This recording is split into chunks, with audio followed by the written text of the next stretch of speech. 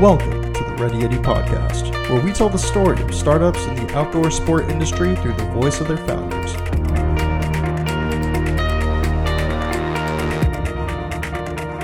What is going on, Ready Eddie Podcast listeners? Josh Salvo here, your host, and on today's episode, I'm sitting down with Brian Carraway, the founder of Flying Squirrel Outfitters. Brian, thanks for taking the time to chat with me. Yeah, thank you. Thanks for having me. Without a doubt. So you're joining me from the other side of the world in Chiang Mai, Thailand. So it's nice and early for you and nice and late for me. I think I'm a day ahead of you. I'm in the future. Yeah, that's actually true. Yeah, you're in the future. Time traveling on a live podcast. Yeah. So for the listener that may not be familiar with Flying Squirrel Outfitters, obviously you guys make hammocks. That's your main. That's your business. For the listener that may not be familiar, how would you describe Flying Squirrel to them?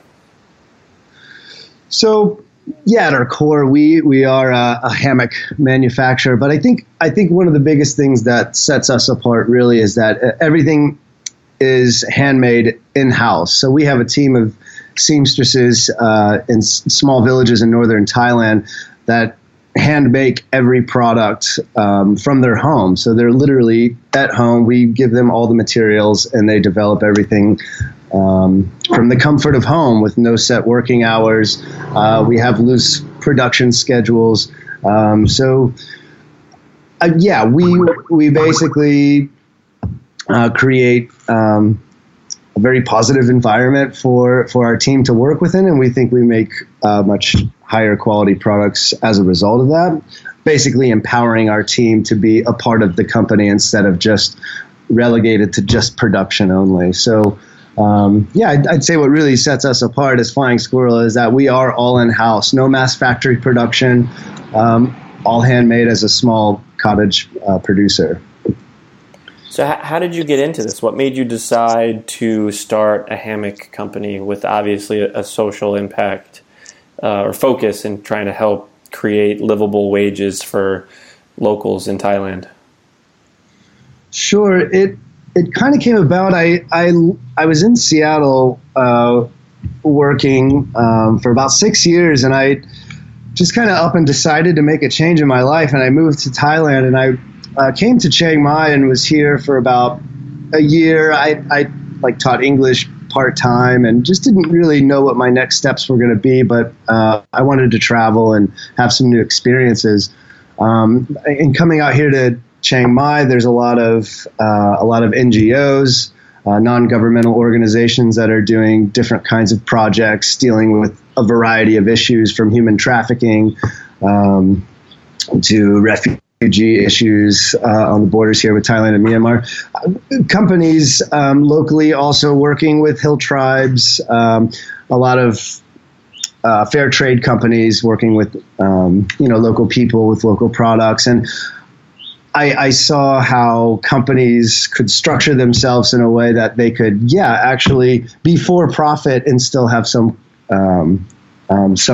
impact or benefit to either their cause or the people that are actually manufacturing their products, or like some of these NGOs, they were set out with a purpose. And a lot of early advice that I got about any kind of next steps that you take, make sure that you're passionate about it and that you're inspired in what you do. So I think in the back of my mind, I kind of had an idea that I wanted to start something. I didn't know what. But how the hammock thing came about. So my existing partner now, his name is Udom. He's an interesting guy. He's American, but born and raised in Thailand. So he more or less identifies as Thai. So I wanted a hammock for my townhome at the time. And so I went online looking for, a Thai style hammock, if that even existed, which it doesn't. So I heard about him working with hill tribes, making like woven Mayan style hammocks, which are more, kind of garden hammocks for the home. And it was just an amazing story about how these hammocks have kind of built this microeconomy for this hill tribe community. It wasn't too far outside of town. And I said, so cool. If anything, I could do like a case study and just learn about what they were doing out there. So I contacted the guy, contacted Udom, went out there, stayed at the in the community where the tribe was, learned about everything that they were doing. And so Udom could tell I was quite excited with what was happening. And he, at the time, was actually looking to bring more work to more people in this community. So the work was spreading into other areas, but still there was a large demand. A lot of the seamstresses and weavers have otherwise been subjected to like exploitation in factory settings or within the garment industry. So there's a lot of people that were looking for alternative and better work for their situation. And I knew how popular the parachute variety of hammock was becoming in the States. I personally had one myself, as does a lot of my friends. And I said, well, why aren't you making this kind of hammock? This would be a really easy thing for us to get involved with. And he said, if you can come up with a prototype, a design, we'll get to it and we'll start making it. And that's where it kind of all started. I love the story. I wanted to ask, where does the name come from? Yeah, so when I first started, I spent like months trying to figure out the right name for this. But for some reason, I had it stuck in my mind that I wanted some kind of like animal as like the brand. I don't know why. Originally, it was going to be an elephant for Thailand. Something with the trunk, identifying it as something being strong, a strong hammock. So right. I really had it in my mind that it would, I guess it would be an animal. And there is another hammock company called Grand Trunk. And so quickly I had to move away from that idea. And I was just at a friend's house hanging out one day, and he had Thailand. A lot of people have sugar gliders as pets, so flying squirrels essentially. And so my friend had a few of them in his living room, and they were just kind of gliding around, and it was pretty cool to watch.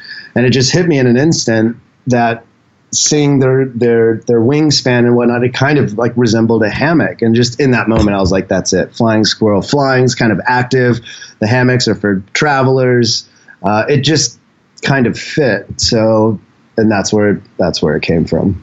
Huh. It's funny how like little events like that can just all of a sudden click and make a complete sense. It's crazy. Yeah.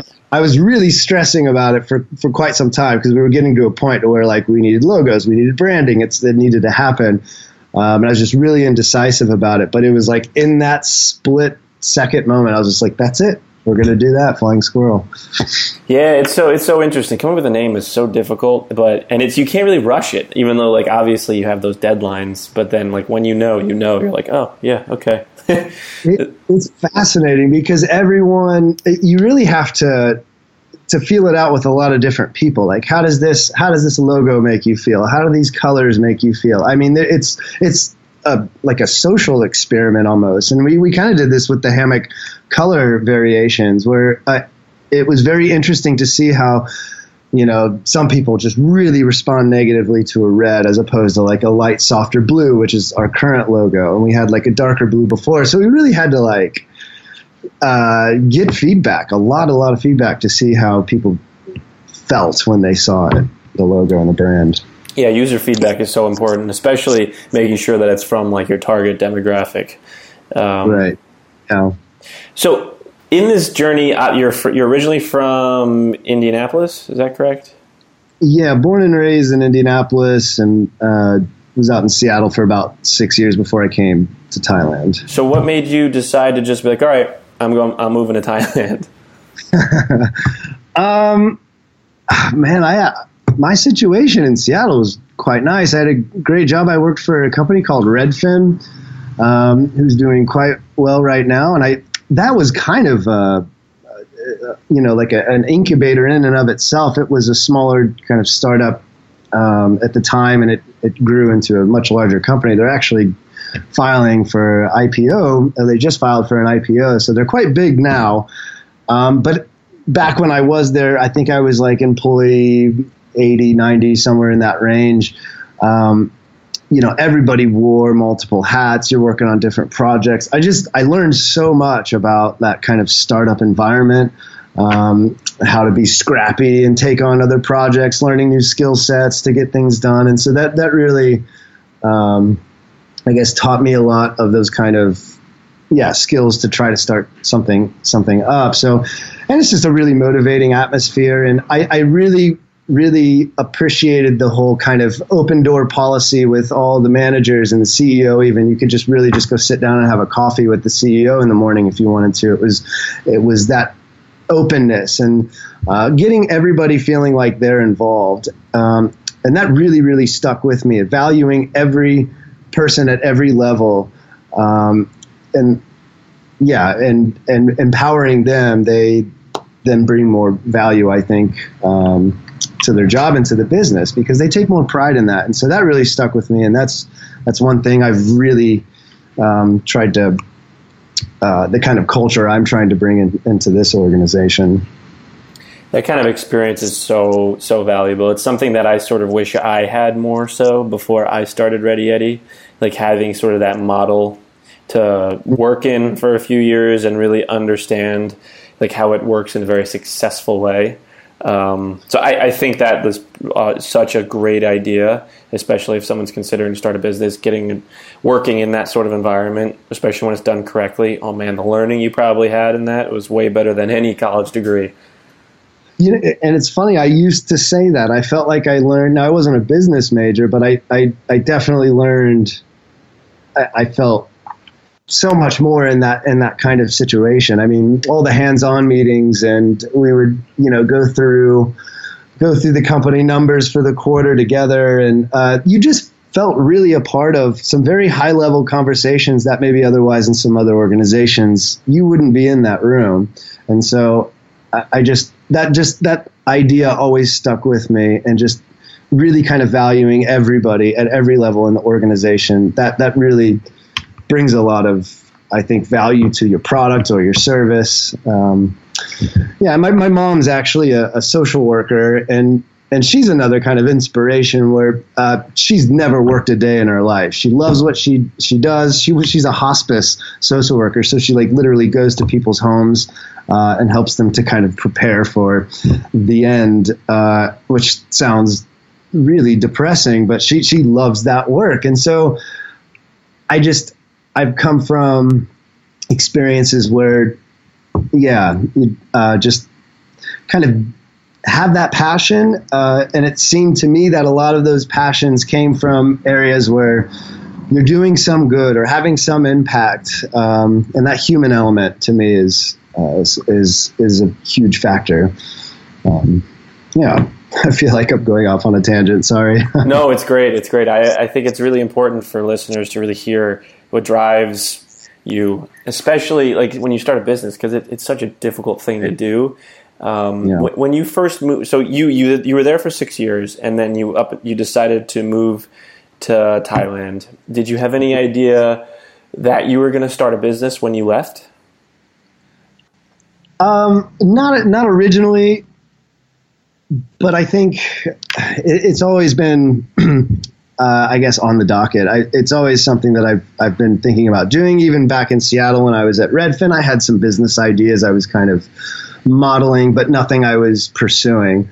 So I think I knew it was on the horizon, but that's not why I came here. I had no intention on staying in Thailand. I've been here over 3 years now, but certainly the business has kept me here.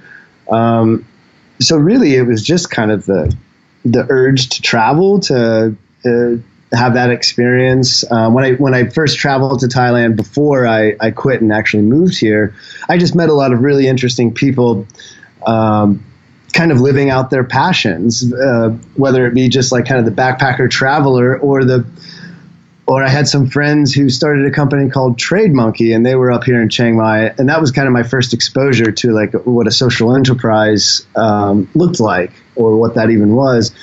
And so I started learning about what other people were doing, and it was just really inspiring. And I'm not married, I don't have kids, I didn't have a house in Seattle.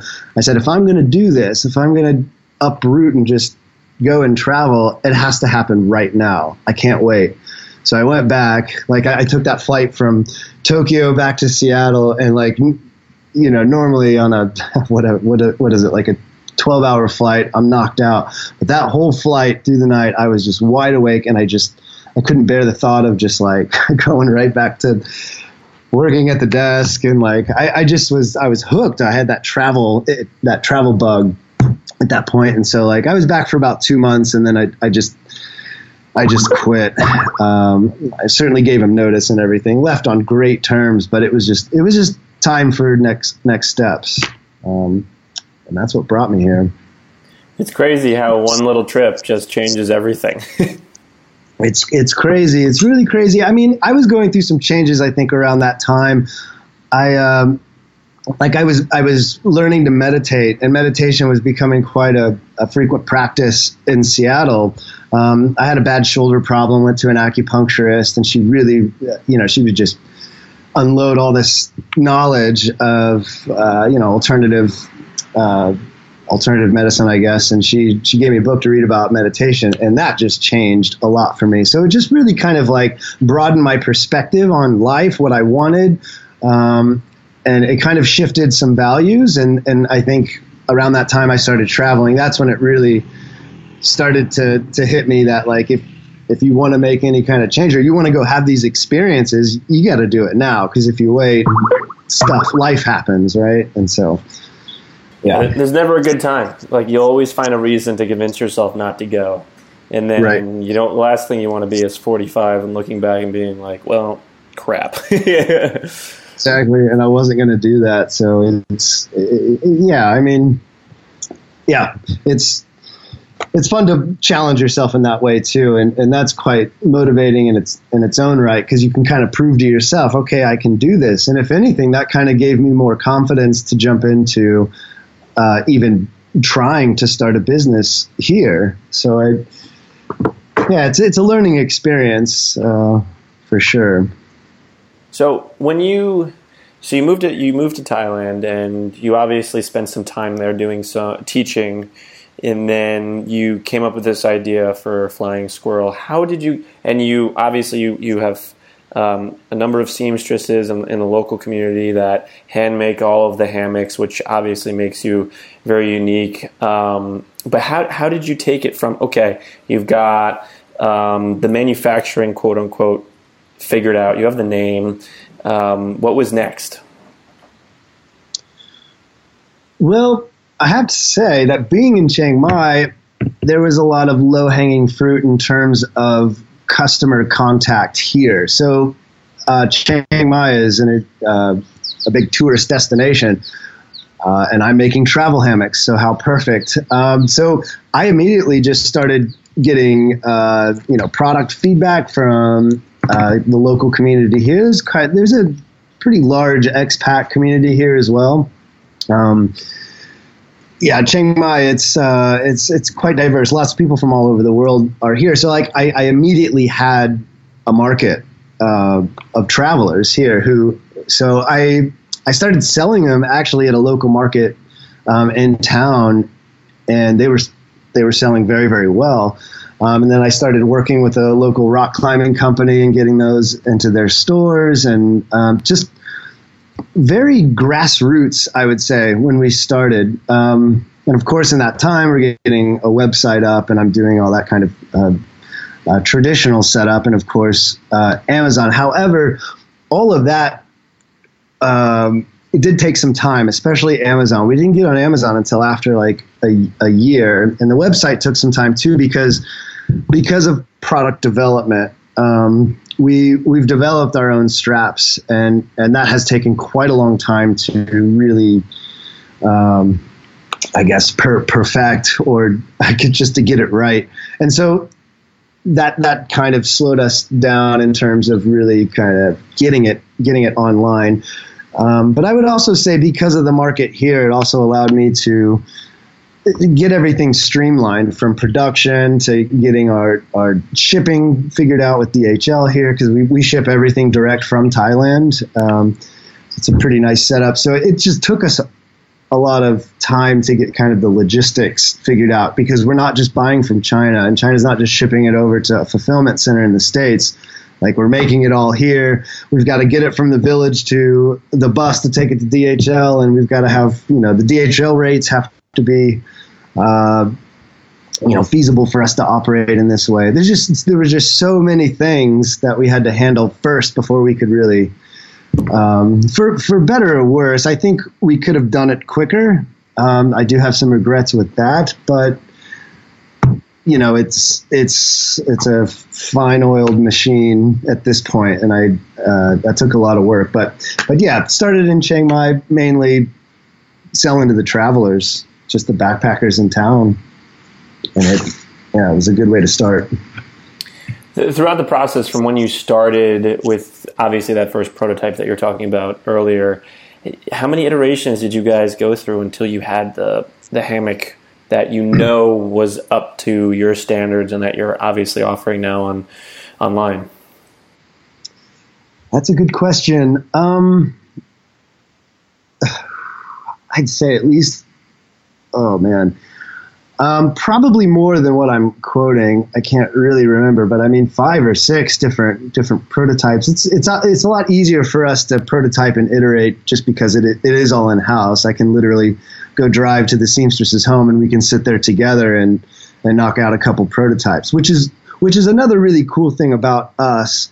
How I was saying, we kind of empower our team to be a part of that team. And so they're really closely involved with product development as well, in terms of like they really help us because they have that expertise in sewing techniques and the kinds of thread to use and the tensile strength of this to be. So they're really closely a part of that, which is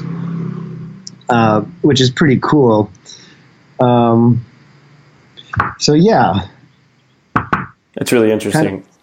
Kind of, the process is probably for you. Did you have any experience in manufacturing or making things before this? I did not. No, I didn't. Because it is their expertise is invaluable in terms of like how to nip and tuck and like make everything very professionally done. They do all that in terms of just concept and design, because we do have some unique features on our hammock that just took just sitting in the hammock and getting feedback from people and just trying to find ways to optimize it a bit more. So what are some of the features that it would make you stand out other than obviously the aspect of how it's made and where it's made? Sure. Yeah. The design is different than a lot of the traditional models. It opens up on 2 sides. So when it's all packed up, it's like kind of like in a little bean shaped pouch. And on either end, you can open it up to get that carabiner. So you'd open up one end, take the carabiner out, clip it on, and then open up the other end and just pull it out all at once. So there's a few benefits to that. One, it really does set up a lot easier, and your hammock never has to touch the ground. And that's really beneficial, like if you're at the beach. Obviously, your hammock touches the ground for just a second, especially on the sandy beach. You're going to get all kinds of sand in there. You're laying in it without a shirt. That's not comfortable. It gets wet. So the design allows this double barrel pouch design, as we call it, allows it to set up a lot easier and to break it down a lot faster, all without laying it on the ground.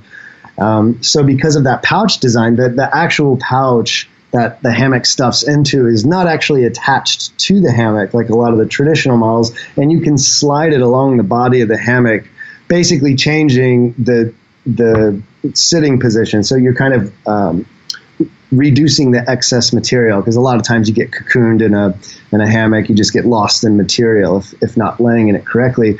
But I wanted a hammock that didn't always require you to have to lay down. So I wanted a hammock that I could adjust, turn it into like a little hanging seat or a little like chair pod, to make it much easier to look at my phone or to read, or to reduce the material so I can see the beautiful beach or the mountains that I'm hanging out in.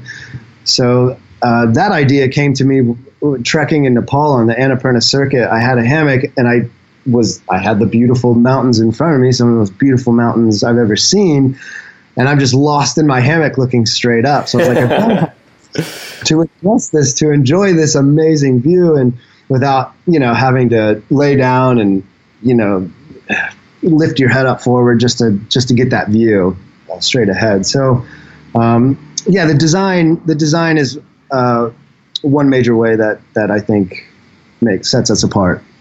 Yeah, definitely. I think there's for you guys, there's a few different things that really set you guys apart, and especially in the hammock world, where I feel like it's sort of not like there's really not that much you can do, but like most hammock companies pretty much make the same kind of hammock. I feel, or at least they're pretty similar, but you guys have a few different aspects that are pretty unique. I feel like the biggest innovation that I can think of is more so just in regards to like weight, with like ultra light packing or backpacking, like getting a hammock that can be super light. But what you're doing, I think, is it's a nice little there's other ways in which we can obviously improve this thing.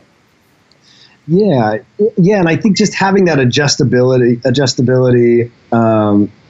gives you more ways to use it, meaning that you're going to use your hammock more. And for me personally, I literally use a hammock every day, and I use it for different reasons. Obviously, to take a nap or just to really relax. But also to read in. And if you've ever laid in a hammock to read, you're holding the book over your head with your arms up above your head, and your shoulders get tired, and you can only do it for so long. The adjustable pouch aspect of it gives it a nice, chair-like feature that allows me to use it a whole lot more. So we have customers that don't use it at all. They don't really care for it, but it's nice to have that option. And we have people that only hang in it when it's adjusted. Maybe it's sitting in their garage and they just want a little spot for a chair. And it makes it kind of more social too. I think hammocking now is a communal activity. On the college campuses, at parks, people are doing they're hammocking together.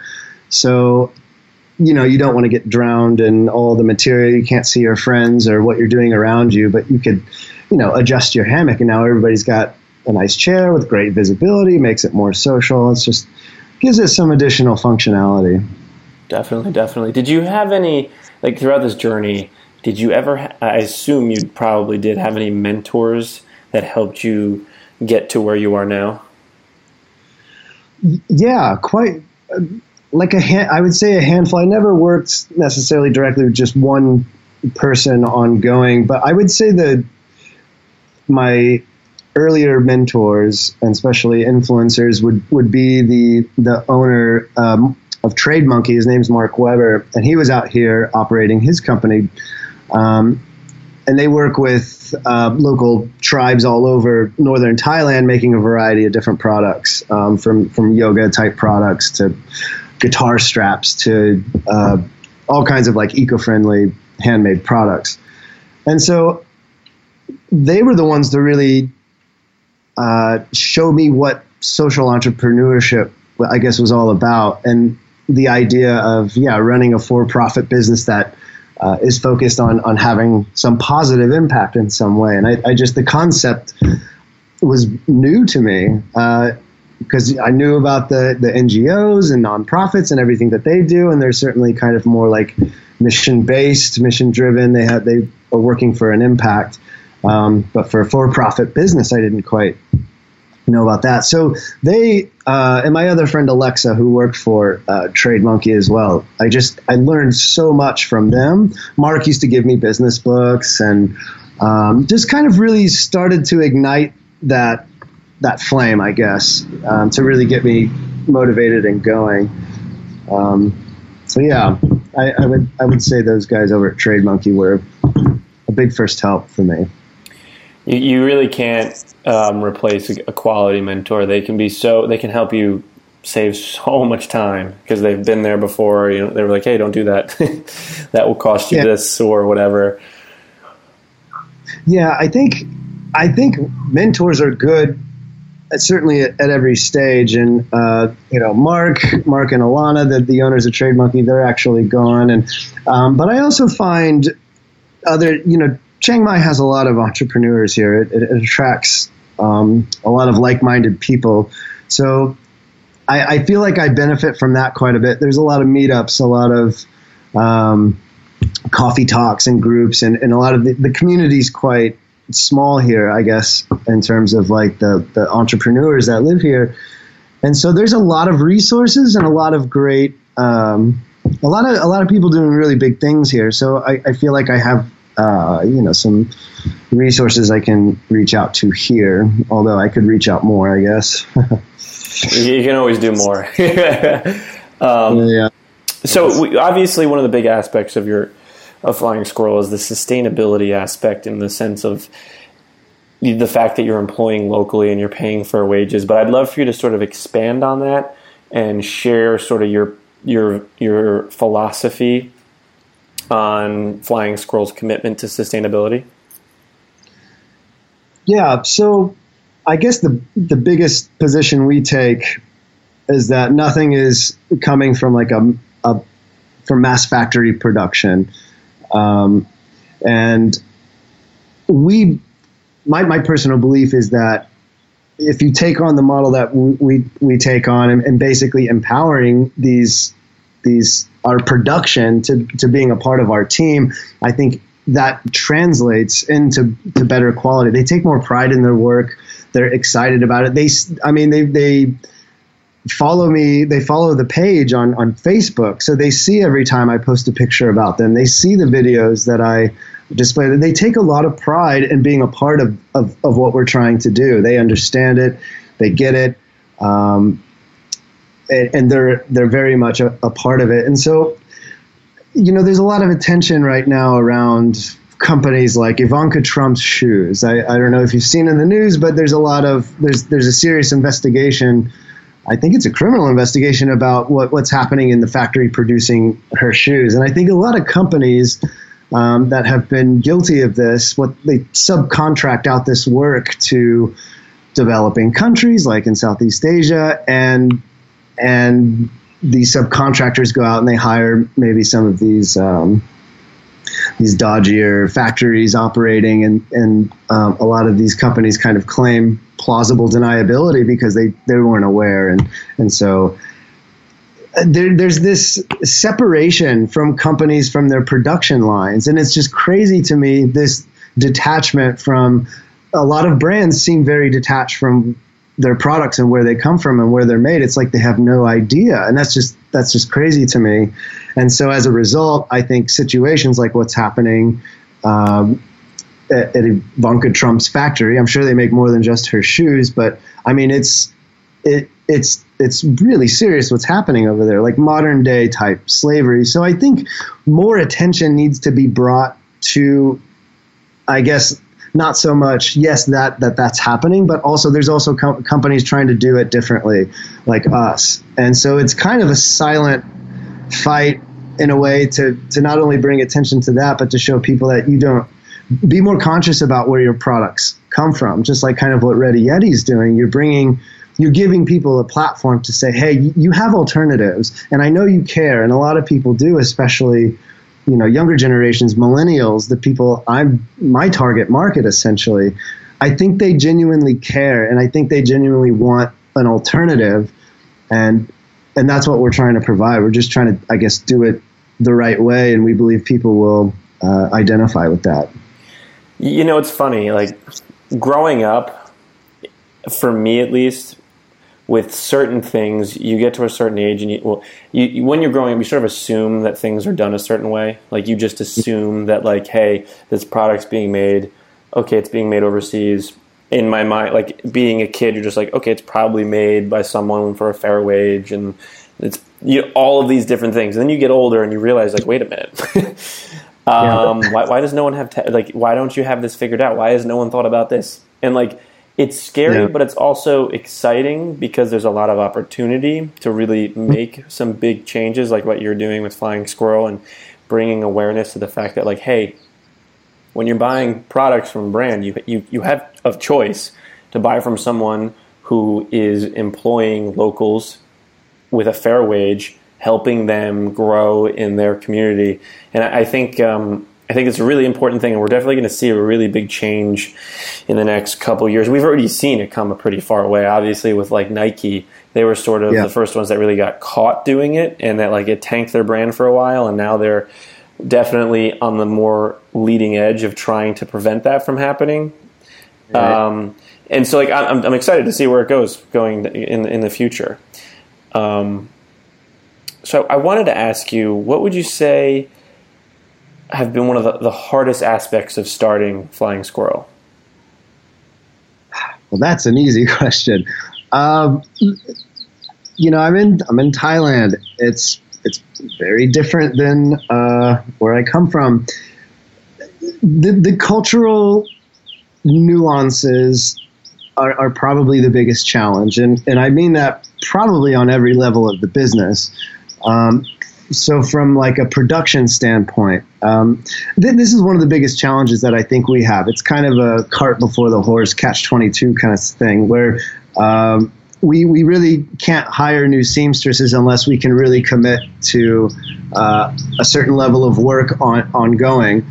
Certainly the sales need to be there before we can do that. So it's kind of a difficult catch-22 with this, because in Thai culture, and I think a lot of Asian cultures, there's this idea of losing face, and that means basically kind of being publicly embarrassed.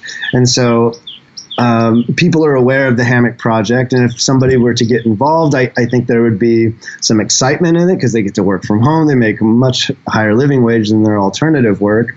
It's a good situation.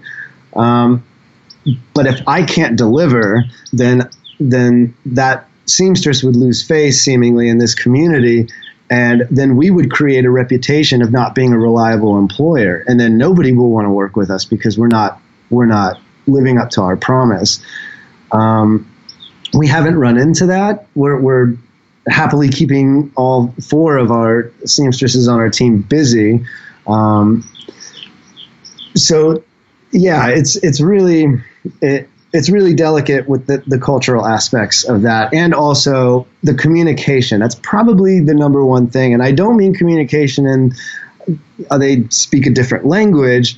It's the style of communicating, because I can speak a little bit of Thai, and a lot of times they can speak a little bit of English, so we can communicate on a pretty baseline level. In terms of, like, if I go to Bangkok and I need to deal with the factory and getting material or sourcing a different kind of material and trying to have that conversation. And in Thailand, these factories, nobody wants to talk to you unless the money has already been like paid. So if you have questions about material, be like, oh, I'm curious about ripstop, or I'm curious about applying a waterproof element to the material. Like, they just aren't prepared to give you answers unless you're prepared to spend money right then and there. So it's like, again, another catch-22. I'm not sure if I want to buy that because I don't have my questions answered. I don't know maybe 100% what I'm buying, but you don't want to give me those answers because you're not sure if I'm going to buy. And then we just kind of go in circles. And so that kind of stuff happens. We just recently bought a new industrial sewing machine for our strap manufacturing, and that's just how it kind of goes, the communication. I asked the woman, do you have this kind of machine? She's like, yes, I'll have to order it from Bangkok. Are you willing to wait? Of course. I don't hear anything for a week. I go back and she's like, oh yeah, it's coming.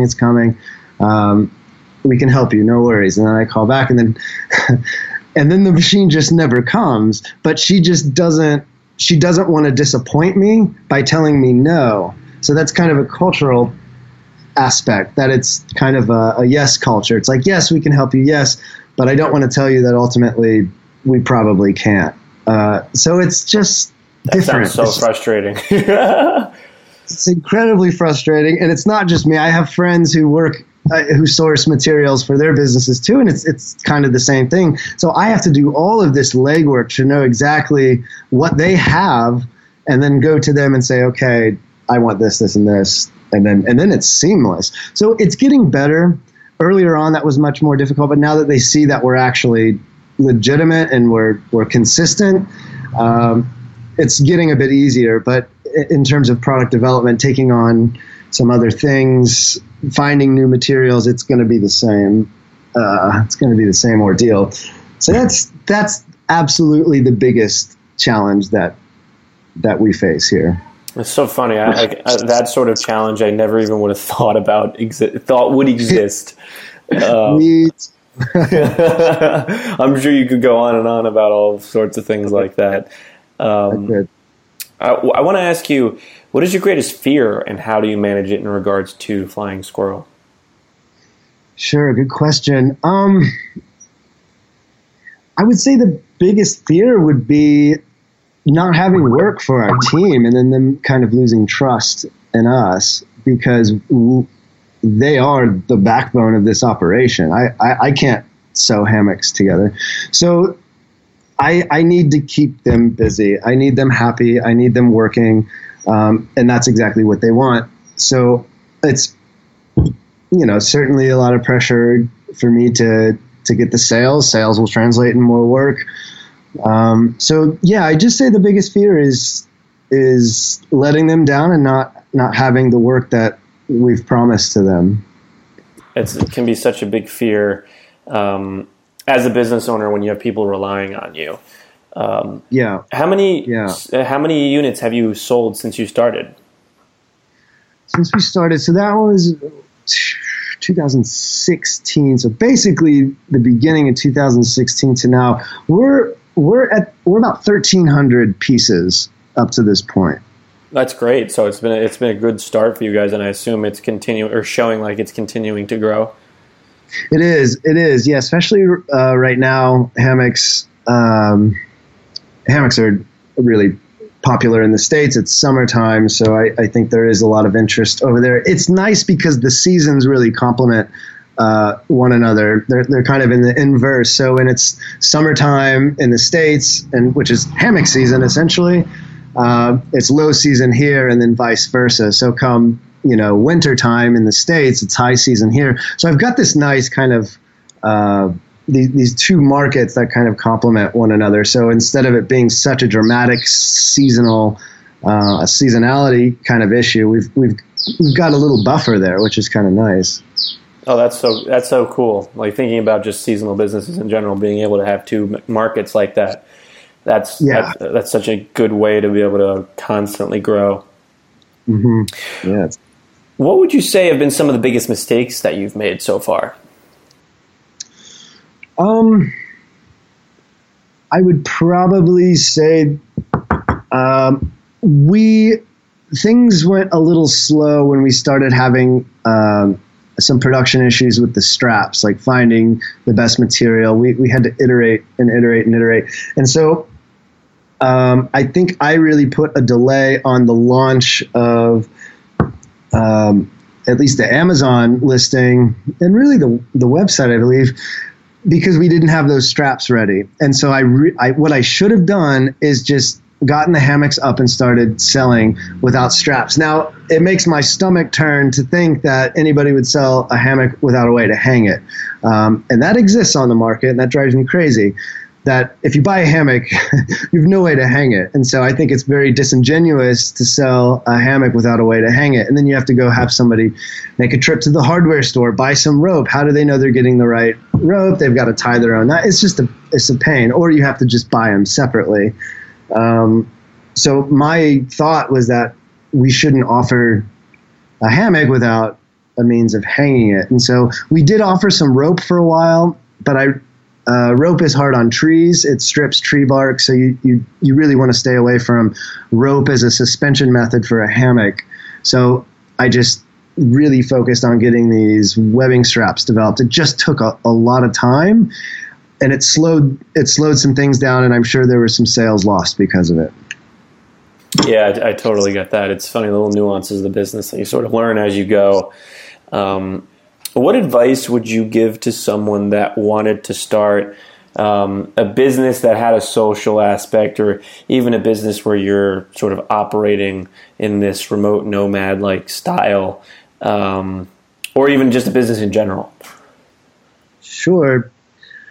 Well, as cliche as it is, I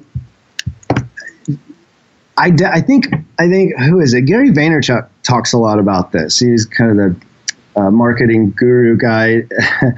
I like what he has to say.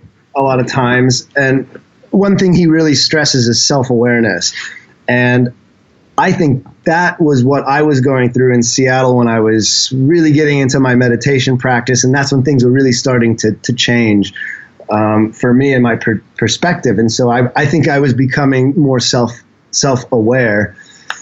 So I think for anybody starting anything, do an inventory, self-inventory, and just kind of be sure that is exactly what you want to do. And certainly talking to other business owners and realizing that it's kind of a lifestyle. I'm never off. I'll just use me as an example. I'm never turned off. I'm answering customer emails at 10:30 at night.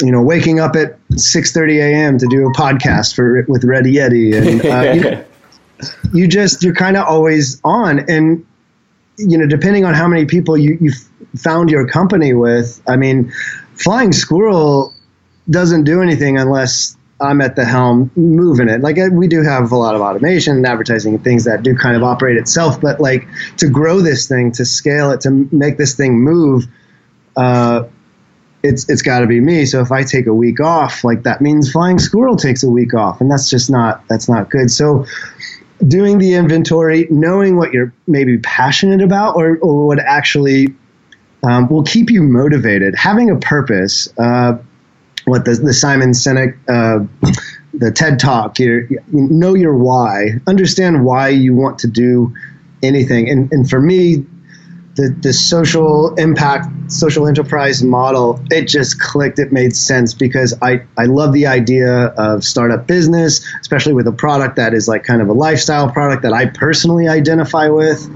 That keeps me interested because like I'm already kind of paying attention to the industry. But I wasn't going to just go to China and say, hey, I want to buy 1,000 of these pieces, slap my logo on it, and let's start selling them. I was not going to do that. I'm not saying that's a bad route, but it just wasn't going to keep me motivated. I know that that would work for maybe 6 months and then on to the next.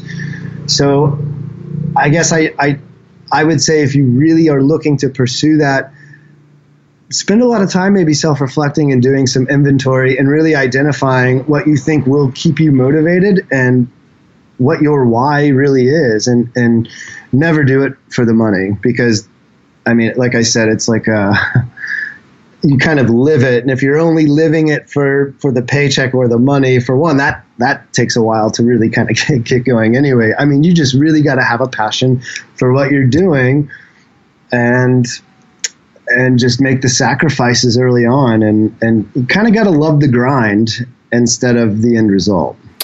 It's all about the journey. Yeah, all about the journey. Entrepreneurship, it's really interesting because it's basically like a long journey of getting rejected and then eventually getting that, like, oh, someone didn't say no. This is working. And then it slowly builds. And then you remember like, oh, right, this is why I'm doing this. Like, cause I'm creating a positive impact and everything that goes along with that. Which it's so important. Yeah. It keeps me motivated. And I think that's a pretty critical part. For sure. I agree. I totally agree. So where do you see Flying Squirrel going in the next year, 5 years, 10 years, if you've even thought about it? Yeah. Obviously, I want to grow our team. Where we operate in this small village, it's an interesting little place. Basically, all the men are like knife manufacturers, like steel workers, making knives. And the women are basically in the garment industry. And so a lot of how Thai families are structured, everybody's kind of living under one roof. So there's a few generations in one house. And a lot of these households are matriarchal families. The women are running the show. The women are working. They're bringing in the income. But they're also raising children. They're taking care of their mother. So many of them physically just cannot go work in a factory for 10 hours a day at 300 baht minimum wage. 300 baht is like maybe like $11 US a day as minimum wage, and that's legal. That's very legal. So ideally, I would like to see us working more with these stay-at-home seamstresses who are very hungry for work. They get taken advantage of by local companies that know that they don't have to legally pay them. They can get away with it and pay them under the table because, again, these seamstresses don't want to lose face in their community. They want to be able to say, yes, we have work. At least I'm bringing some money into the household. So they get taken advantage of. So we would like to pull more families out of that circumstance. And what we find also with one of our households, we work with a woman, Grandma Dang. So Grandma Dang is obviously the grandma of the household, kind of the leader of the household. She physically can't go work in a factory. So we've had her on board for about a year now. And so her daughter has now quit her job at a factory. She has a young son that stays at the house. So now she can be there. She doesn't have to pay for child care, even though I don't even think that's an option. Grandma Dang, I think, was kind of watching her. But it starts to have this trickle-down effect. And then so now the sister comes over and helps out as well. She's not a full-time employee, but she kind of, it becomes like a communal family activity to like hang out, make hammocks, chat with your mom, your son's there. It just creates such a better environment. So if we can create more of that, I think we could make some serious impact in these communities. And that's a big goal of mine, is to, if we could employ everybody in these villages and beyond. I mean, northern Thailand is just has a lot of these circumstances. That would be pretty powerful for me. Quite an achievement if we could really like take this whole village of where we're currently operating and make it like everyone's working for Flying Squirrel happily. They're excited. They're making good money. They can put their kids in secondary education now, because it would help transform these communities. So I would really like to be able to start seeing, maybe in like 5 years' time. I got to see the son now. He's in high school. He has plans now to go to Chiang Mai University and study this. But maybe he wouldn't have had that opportunity otherwise if his mother had to work for 300 baht a day or less in other circumstances. So, yeah, I would like to see us transform some of these communities just through Flying Squirrel. Having a mission like that definitely makes it a lot easier to reply to emails at 11 o'clock at night. Yeah, it does. It does. And keeping that in perspective, sometimes that's not always easy, of looking at the long-term macro, why we're doing this. And the day-to-day, no, it's not always on the forefront of my mind, but like having these conversations, it's almost refueling that motivation. So it's good to keep it in check and remembered. I know exactly what you mean. So you've touched about some of the great aspects of what you're doing, and one of all the aspects that you really enjoy. But I wanted to ask you, what to you really is the best part about running Flying Squirrel? Oh man, so much. I'd say the best thing is I love the product. I love what a hammock represents. It's a lifestyle wholeheartedly. It's not just something that you just string up when you're tired. I keep a hammock on me at all times. Like, I don't think people realize like how often you would have a hammock if you had a small, lightweight hammock you could just toss in your bag. You'd be surprised how often you'd use it. And I think spending 15, 20 minutes in a hammock a day is like kind of meditation. I think it'll make you happier. So I love just being a part of that and being able to be the one to create our design. And I just take a lot of pride in that. But I'd say the best thing is, like I was saying before, the seamstresses, well, 3 of the 4, Grandma Dang's not on Facebook, but the others are on Facebook, and they do follow our page. So a lot of times I'll post a video of Sumali and Sukanya. They're the sisters, and they work in the same house, taking care of their family. They were the first 2 we hired on, and they're on Facebook, and they'll see a video I posted of them.